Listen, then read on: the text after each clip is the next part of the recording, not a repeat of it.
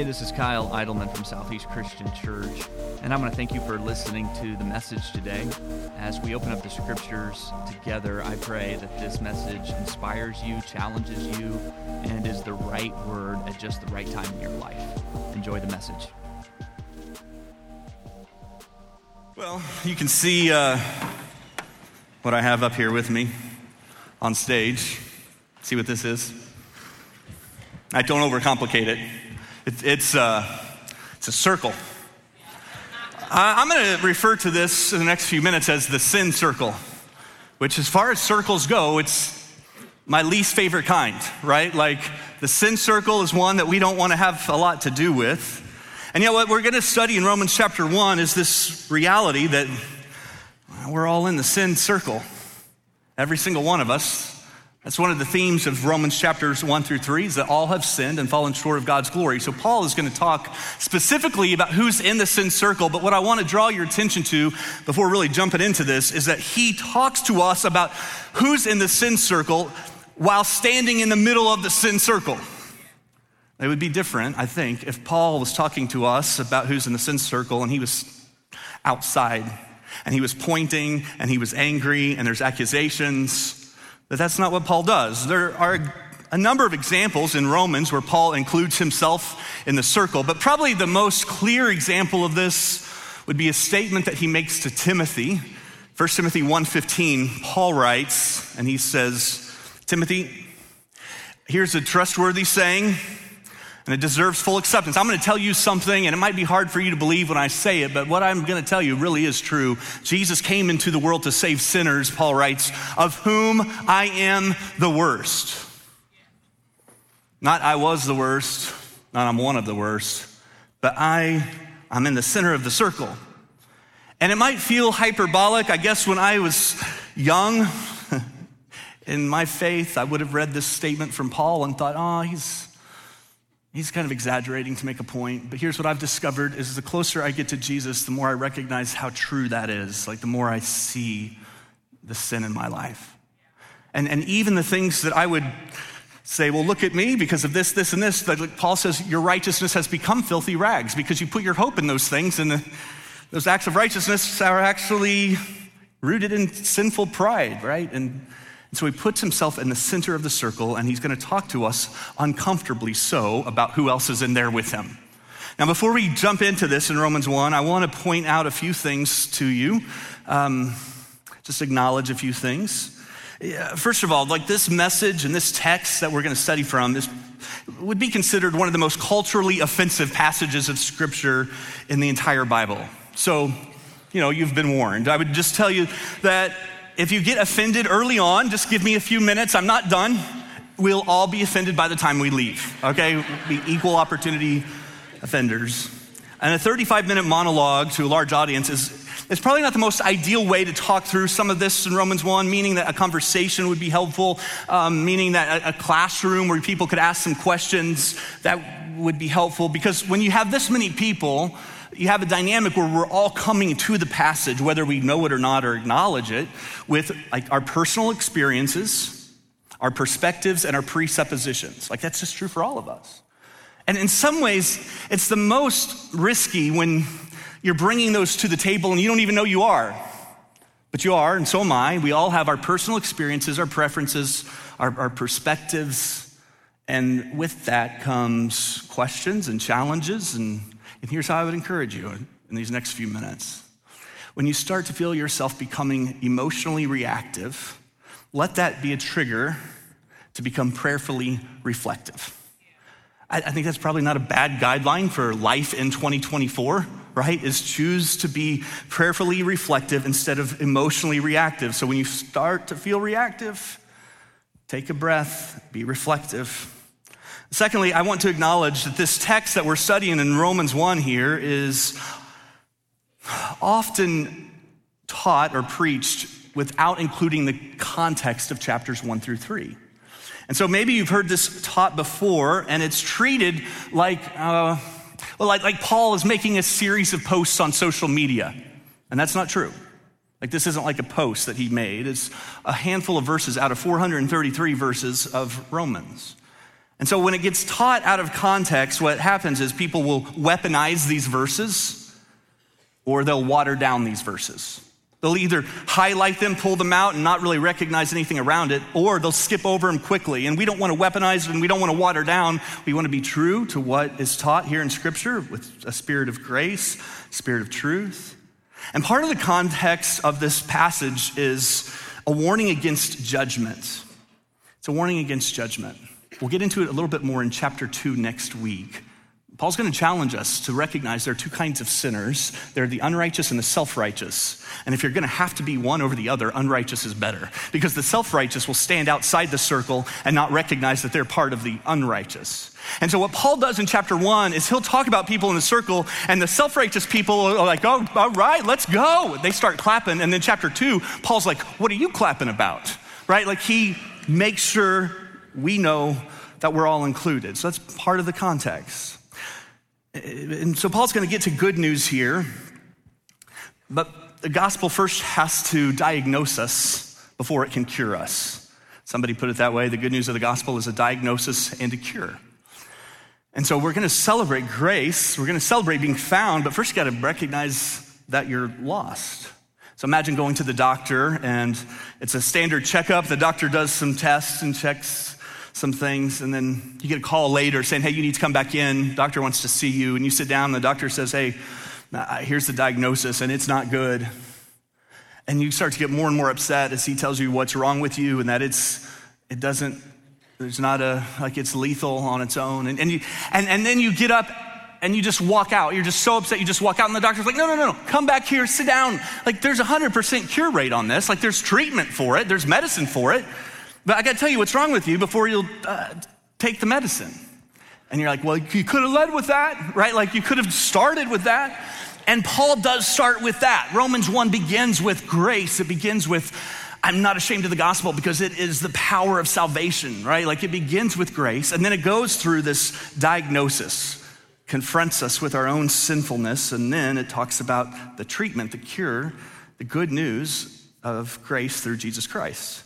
And so as we study the book of Romans, one of the questions that we continually will ask is, what did this mean to the people who first received it? When interpreting scripture, this is sometimes called the aim of the author. What is the author's intended meaning? Because before we can rightly understand what it means to us today, we have to understand what it meant for the people then.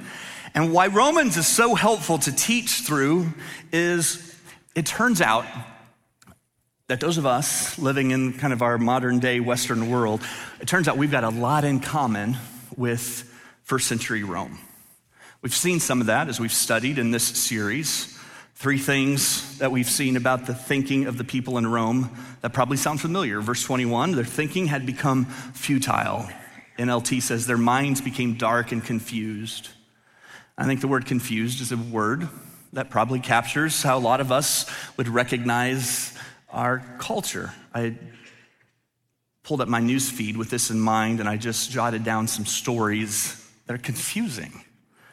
A celebrity is advocating for minimalism from her, while being interviewed from her mansion. Like, well, a politician's getting off his private jet to attend a conference about the dangers of CO2 emissions, or teenage boys vandalize a dispenser of women's products because they've been put up in the teenage boys' bathroom. It's confusing.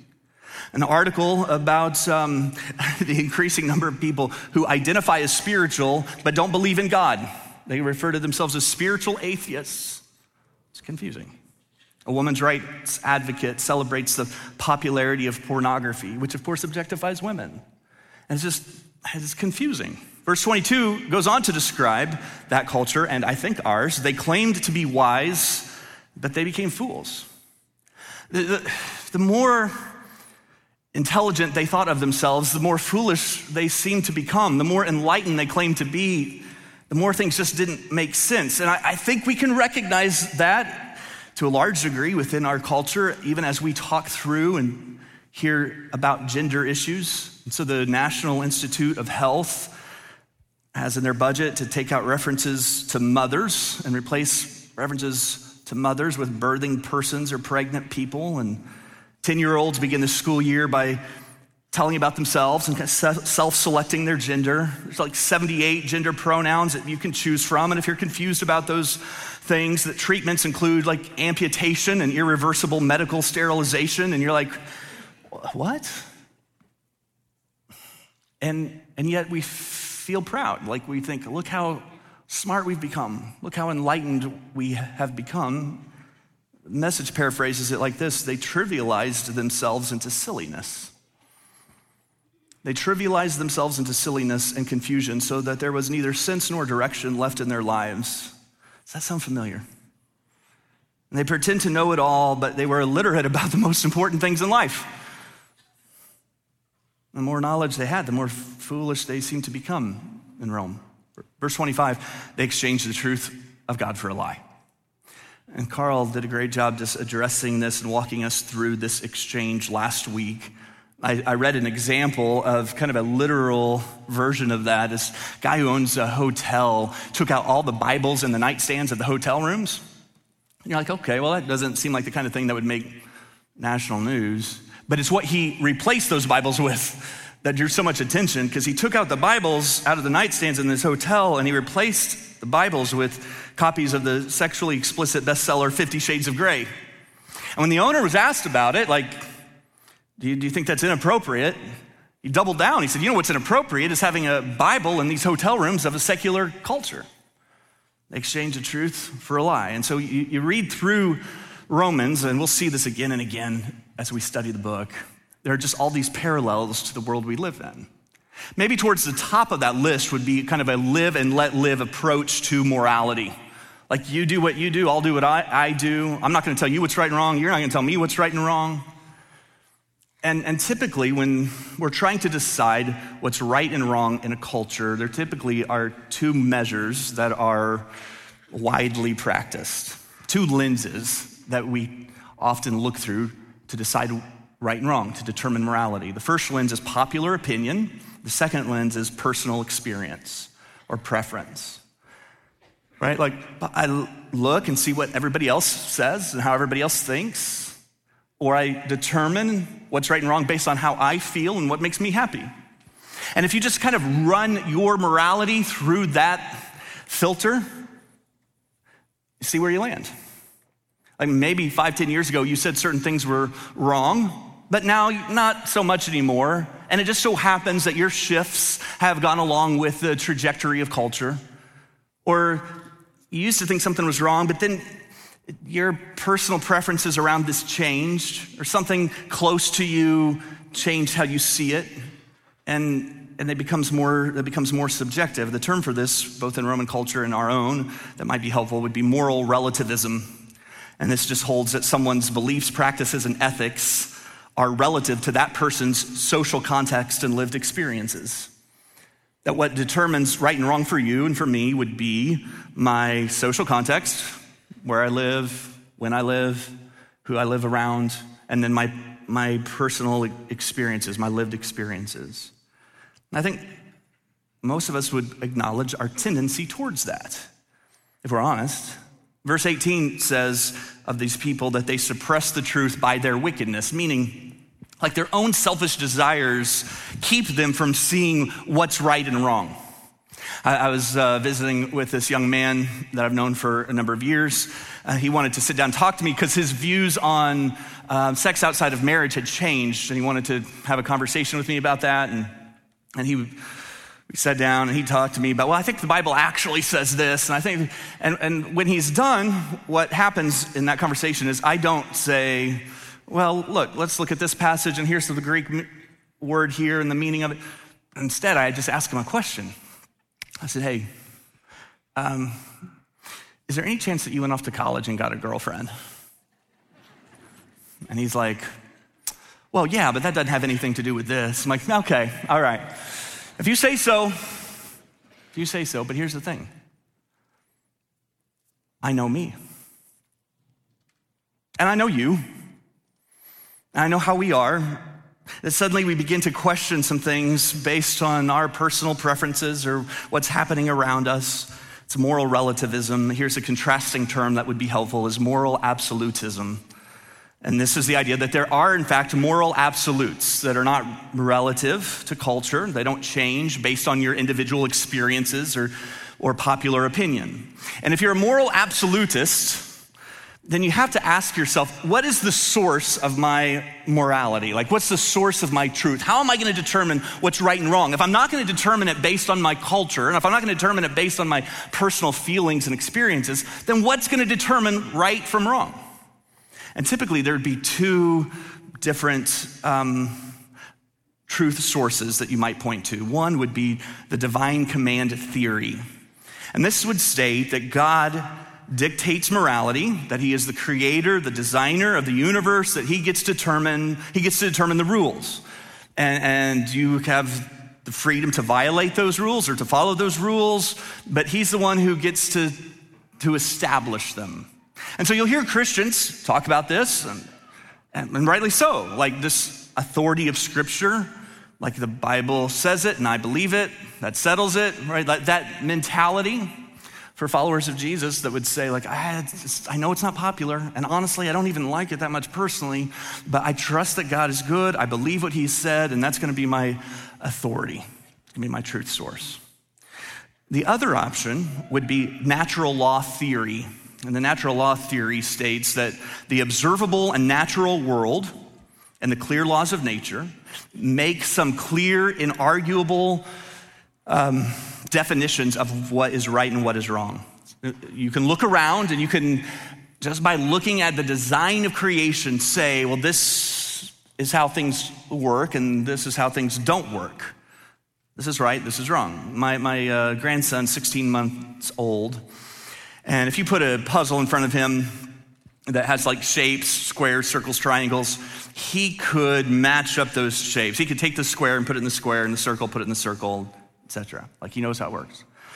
Now, if you ask him to say the word square, he might say it. He probably can't say the word square yet.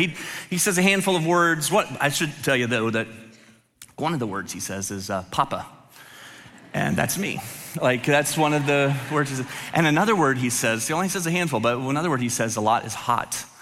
He says hot and papa. And so I've taught him to say these words together and repeat them in front of my wife, his grandmother, in hopes that hot papa will be her nickname for me. But he doesn't say a lot. He doesn't say a lot of words. He does say some. I don't think he would say square. He might. He certainly couldn't define square as a 16-month-old. If you said, hey, what is the definition of a square? He couldn't say whatever the definition of a square is, a shape with 4 equal sides. I don't know if that's right. But he wouldn't give you the technical definition. But he can put the square in the square. Like, he can just look at it and see, oh, this is how this works. And the natural law theory states that part of God's general revelation is not just showing himself to exist, but showing that there is a standard of morality that's also built into the universe that exists. So natural moral laws would be the equivalent to like a natural law of gravity. Before gravity had been, quote unquote, discovered, it had been understood by nature. Like, in other words, people knew, I can't jump off that cliff without something bad happening. Like, they couldn't tell you why, they couldn't define gravity or even call it that, but they knew this is not right based on what happens. And so it's kind of built into nature. And this is part of the argument Paul is making in Romans 1:20. He says, for since the creation of the world, God's invisible qualities, his eternal power and divine nature have been clearly seen, being understood from what has been made, so people are without excuse.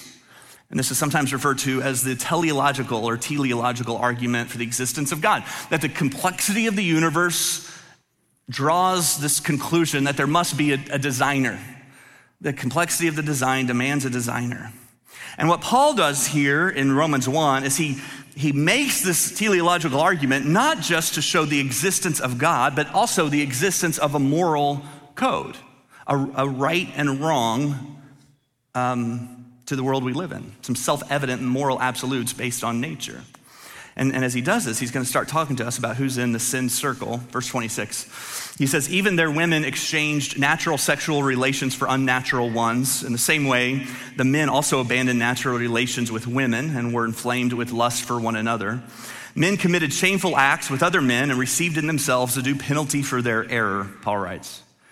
Now, I want you to notice just the emphasis on natural versus unnatural. Like one of the things that Christians sometimes do when they're trying to argue for morality is they'll say, well, the Bible says, the Bible says, the Bible says. And while you're talking to other believers, that's a valid approach here.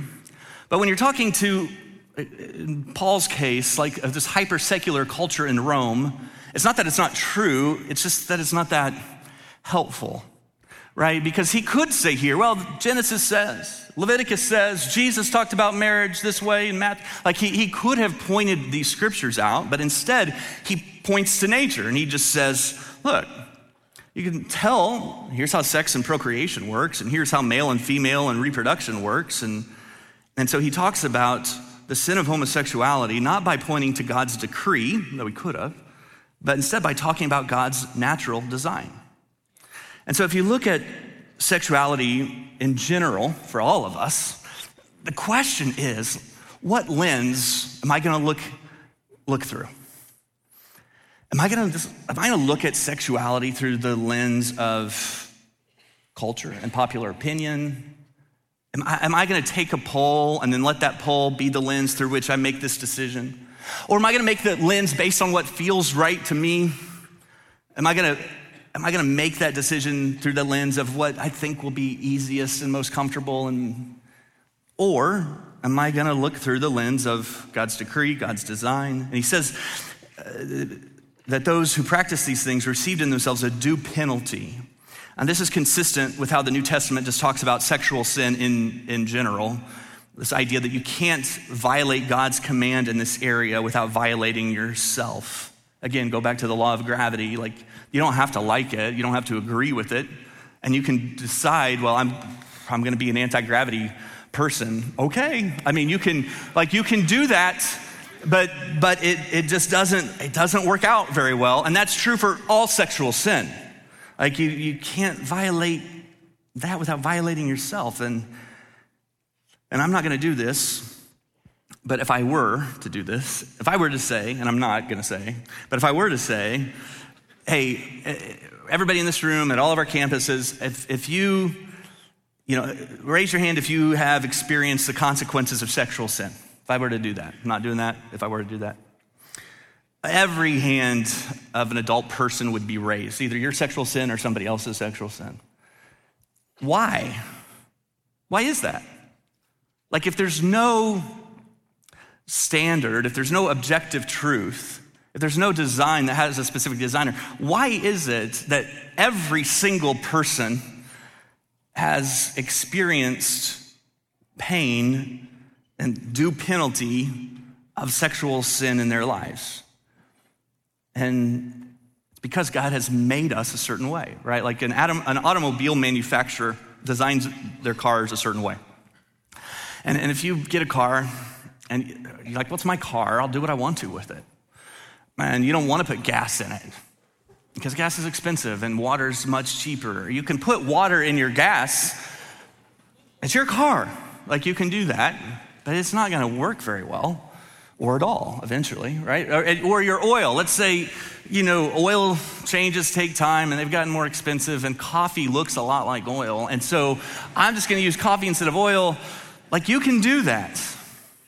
And honestly, you could probably find some people around you that would affirm it. They'd say, hey, it's your car. You do what you want to do. And they might even be positive. They might even say, that's actually really creative. Let's see how that works, right?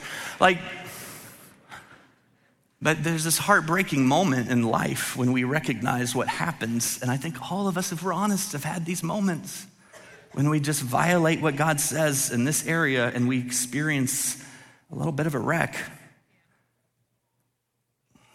Outside of God's design, sexual sin, it promises connection. Like it makes us think you're not going to be alone anymore. And you're just tired of being alone. And you just want somebody to be close to. You just want to feel close to someone. You want to touch. You want to be touched. And this is going to do that for you. But if you've done this and gone down this path, you just feel lonelier than ever. And it promises us pleasure Like you feel like I'm missing out, I'm the only one who is. And then you see these images and you watch these things and you think, oh, that's what I want. And then it just leaves you feeling emptier than ever. And it promises freedom, but it always wants to enslave, and it promises satisfaction, but it just leaves you unsatisfied. And so we exchange God's truth for a lie, and then we don't realize it's a lie until... And I just think most of us can relate to that. I've been a pastor for a lot of years, and I've walked with lots of people who've been caught up in sexual sin and have experienced those consequences. And I've experienced the natural consequences of sexual sin in my own life. And I just know it's true. And so there was a day where talking about some of these things would have felt more difficult than it is now. It's less difficult now because I'm fully convinced that it is the loving and compassionate thing to do. Like I really believe that to be true based on my experience as a pastor and based on my personal experience. I think the least loving thing and the least compassionate thing to do is just to say, hey, here's some coffee for your oil. And so we speak the truth in love because we believe God really is good. A few years ago, after I preached a sermon where I talked about homosexuality, I received a message from a young lady, and though her message to me was not private, it wasn't privately sent,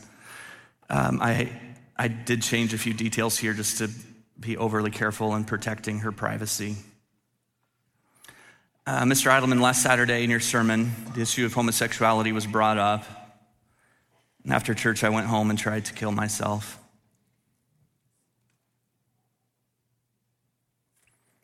I was in the hospital until Friday morning and got discharged. I walked towards the river, looked down over the bridge, and I threw a bead off my broken necklace into the water. It was a long way down. I thought about jumping. For 3 hours, I sat in the exact same spot and thought about jumping. Obviously, I didn't, but it seemed like a brilliant idea at the time. It's the first time in my life I'd ever considered ending my life because of my sexuality. And it was around that time in the message that I stopped reading because I thought I was going to throw up. Just felt this wave of nausea come.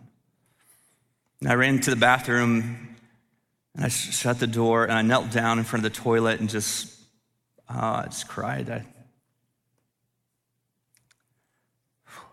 I just felt sick for this young lady who listened to the sermon and would go home and try to attempt to take her own life. And I wanted nothing more for her than the love and the grace of Jesus. I wanted nothing more for her than the freedom and purpose in him. I wanted her to know what it's like I do, to be set free from shame and to be set free from guilt and enslavement of sin. And I stayed up late that night and I listened to that sermon probably 3 times, and I just tried to decide what did I say? What was my tone right? Was my spirit right? Was I too harsh? Was I gentle as a shepherd? Was I compassionate and honest?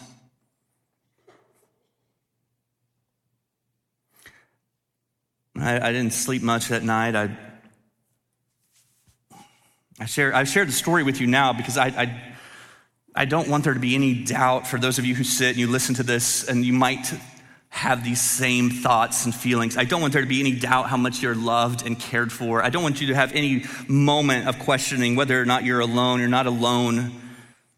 I didn't have much peace that week, but then the following week at church, I prayed about it and had really tried to hear from God on some of these things. And this woman came and introduced herself to me right outside of our sanctuary and asked if she could share her story with me. And I asked her if I could share it with you. And then she started coming to church here when a neighbor invited her to come, and she showed up the first weekend with her live-in girlfriend, but she kept coming. And everything was going well, but then one weekend the sermon was like this sermon and addressed the sin of homosexuality, and she and her girlfriend stormed out, decided they were never going to come back, but she said she just couldn't stop thinking about the love of God and just what she was learning, and that he just kept pursuing her. Some of you know what that's like he just keeps coming.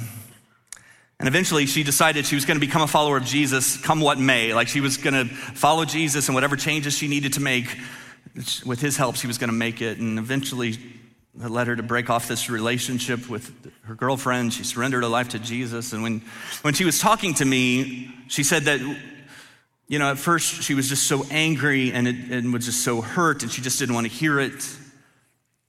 But then she said, after a few months when I came back, I recognized, in her words, it's how you know someone really cares about you. I so want that to be true. That our spirit, that our hearts, are inside the circle.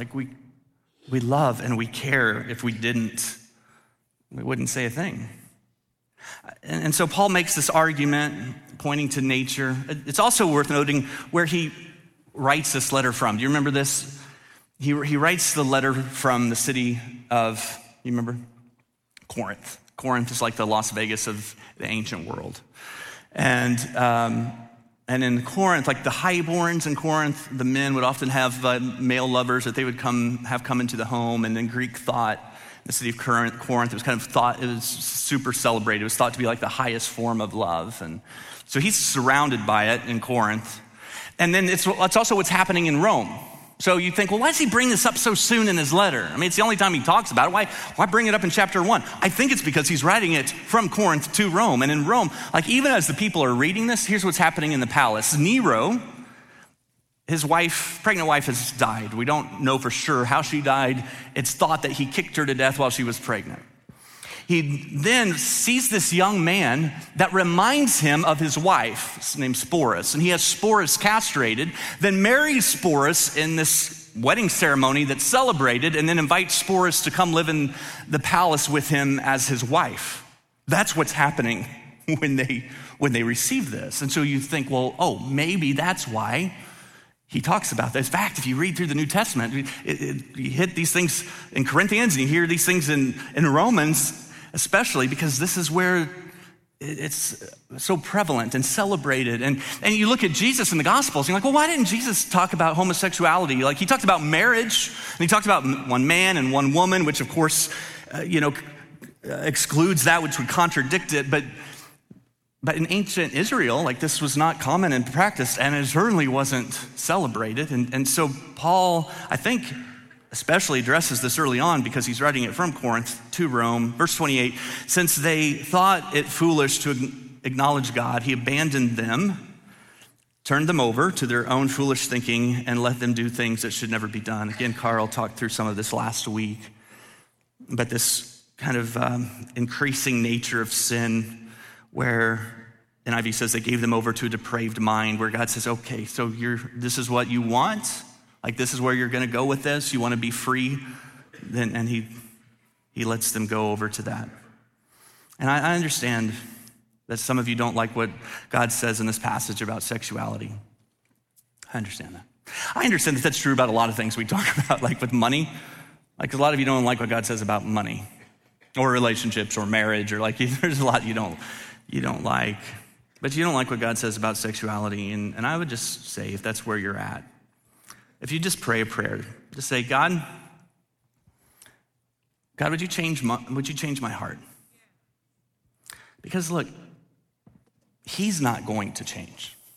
He's not going to change his mind. He's not going to change his standards. He's not going to change his definitions.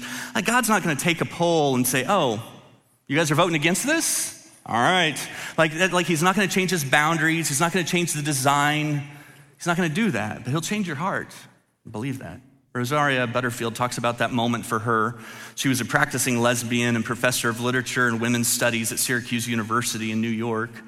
She talks about her conversion in a book called The Secret Thoughts of an Unlikely Convert. And she says it was Romans 1 that really she couldn't ignore. and it pushed her, she says, to ask herself a couple of questions that were beyond her sexual desires. And here are the two questions she said she just had to confront herself with. Question number one, who in my life gets to declare what is good? It's a really good question. Who gets to decide that? Who gets to decide what is good? Who do you trust to decide what's good? Question number two, who or what is Lord of my life? My desires or God's word? Who gets to decide what is good, and who or what is Lord of my life? Is it going to be my desires, or is it going to be God's word? And then she expresses what happened this way. She says, ultimately, I was not converted out of homosexuality. I was converted out of unbelief. Meaning the unbelief that God was good. Once you believe that God is good, like if you really believe it, then what he says about sex and money and relationships and all of that, like, okay. But you've got to ask yourself, what do I really believe? What do I really believe? If you want to study more on this subject, I would recommend a couple of her books to you. Number one, The Secret Thoughts of an Unlikely Convert, and 5 Lies of Our Anti-Christian Age. We keep reading, and Paul expands the sin circle. Verse 29, it's going to get big fast. He says, they have become filled with every kind of wickedness, evil, greed, and depravity. Greed. Bible talks about greed 10 times as much as it talks about sexual immorality. What would happen if we took that as seriously? And he talks about people who practice deceit, malice, they're gossips and slanders. How many Christians do you know who are quick to condemn the sexually immoral, but how do they do it? Through gossip and slander, and in doing so, they put themselves in the sin circle. Paul goes on, God haters, insolent, arrogant, boastful. They invent ways of doing evil. They disobey their parents. They have no understanding, no fidelity, no love, no mercy. Although they know God's righteous decree that those who do such things deserve death, they not only continue to do these very things, but also celebrate, also approve those who practice them. And so Paul just kind of messes here with our hierarchy of sin. He talks about envy and murder. And he talks about gossipers and God haters. And all of a sudden, those of us who've been standing outside the circle trying to make ourselves feel better recognize, oh, I'm in there too. And for anybody who's listened to this and they think, oh, I'm good. I think I'm fine. I don't think I'm in the circle. There's a word here you should catch. It's the word, where's it at? Oh, there it is, arrogant. So welcome. Welcome to the sin circle. You're in there too. Chapter 2, verse 16, if you're still not sure you're in there, speaks of the fact that one day our secret thoughts will be judged as the same as those who committed the actions. We're all in the circle. We're all in the circle. And so Paul's setting up the good news here for us that forgiveness and salvation comes, but you've got to recognize your own sin. You have to recognize that you're lost so you can be found. He knows only the people who recognize that they're in the sin circle can experience the treatment, can experience the cure. So in chapter 2, like I said, Paul's going to talk to people. Come back next week because, well, he's going to be really direct with people who are judging others because of their sin without looking at the sin in their own lives. And there's this pronoun change that takes place between chapter 1 and 2, where chapter 1, maybe you picked up on this, where he's talking about, they. And then chapter 2 is like you, because he wants to make sure everybody understands that you are they. You are they. Like the gospel is not good news until you recognize that you are they. Like we're all in this circle together. A pastor by the name of Jean LaRue talks about doing some work with a ministry called Love in Action for people who are caught up in sexual addiction. And John tells about sitting in one of the group meetings, and he'd never been to a group like this before, a good-sized group of men in this meeting who had gathered, and a guy gets up on stage and he shares a bit of his story from the night before, and in his story he says that he was driving home from work and he passed this adult nightclub and he said, I really wanted to stop. And when he said that, a bunch of hands from the people there went up in the air. And then John's like, why? What's the deal? Why are people raising their hands? Who's asking questions? It's odd. The guy keeps talking. The guy says, well, I didn't want to, but I pulled into the parking lot and I went in. And again, quite a few hands are raised. And Sean doesn't understand, why are people raising their hands? He said, I spent the evening there, and he confessed some of what happened. Hands went up. When he got done with his story, he said, when I left, I felt so ashamed. I didn't think God could love me. And at this point, almost every hand in the room was raised. And afterwards, Jean was talking to the director of that group, and the director says to Jean, "You look troubled." And he said, "Well, I am a little troubled. I don't understand why everybody kept raising their hands. And did they have questions? And if they had questions, who was going to answer them? I just didn't understand what was happening." And the director said, "No, you don't understand." He said, "We have one rule at Love in Action, and it's you never struggle alone. So if you've ever struggled with the same thing that someone else is confessing, you have to raise your hand. Raising a hand is a way of saying, you're not alone. And I'm in the circle too." And as a church, that's who we are. We're a church of raised hands, like we're all in this sin circle. In fact, in case you missed it, I'm preaching this sermon from inside the circle. I can't tell you how much I'd love to have just 3 feet would have been awesome. If I could just set it up right there, it would have been great. But I'm in the circle. I read through that list. I have been greedy. Let me say that again. I have been greedy. Yeah. I have been envious. It's easier if you just keep them up. I have been deceitful. I've gossiped. I've slandered. I've been arrogant and boastful. I've been lustful and selfish.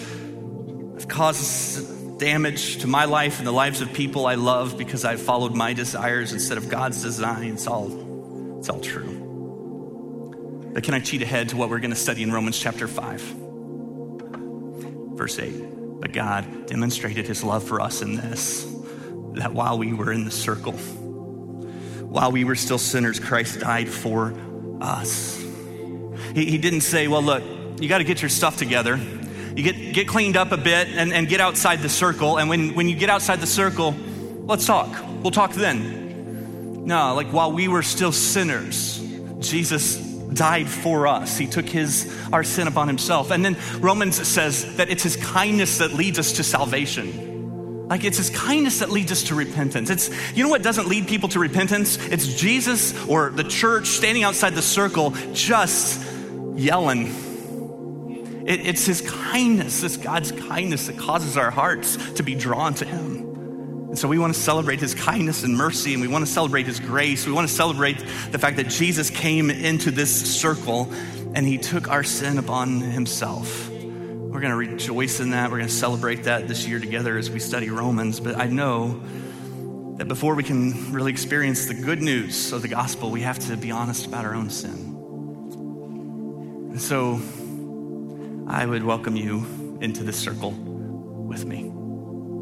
God, I thank you that this is where you meet us. I thank you that your grace finds us when we're lost and broken and sinful. I thank you, God, that inside the circle, there's really not a lot of room to raise a hand and point fingers, but we can raise a hand and say, yeah, that's me too. I pray, God, that you would allow us to experience your grace and your freedom in new ways.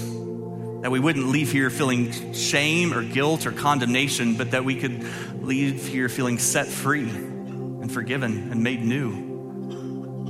God, I thank you that your grace is sufficient, that for some of us, we're going to struggle. We're going to have our sin struggles for the rest of our lives. But you're going to teach us to depend on you, and you're going to teach us to find strength in you, and you're going to teach us to rely on your grace, not our own works, not our own goodness. And there's so much freedom there.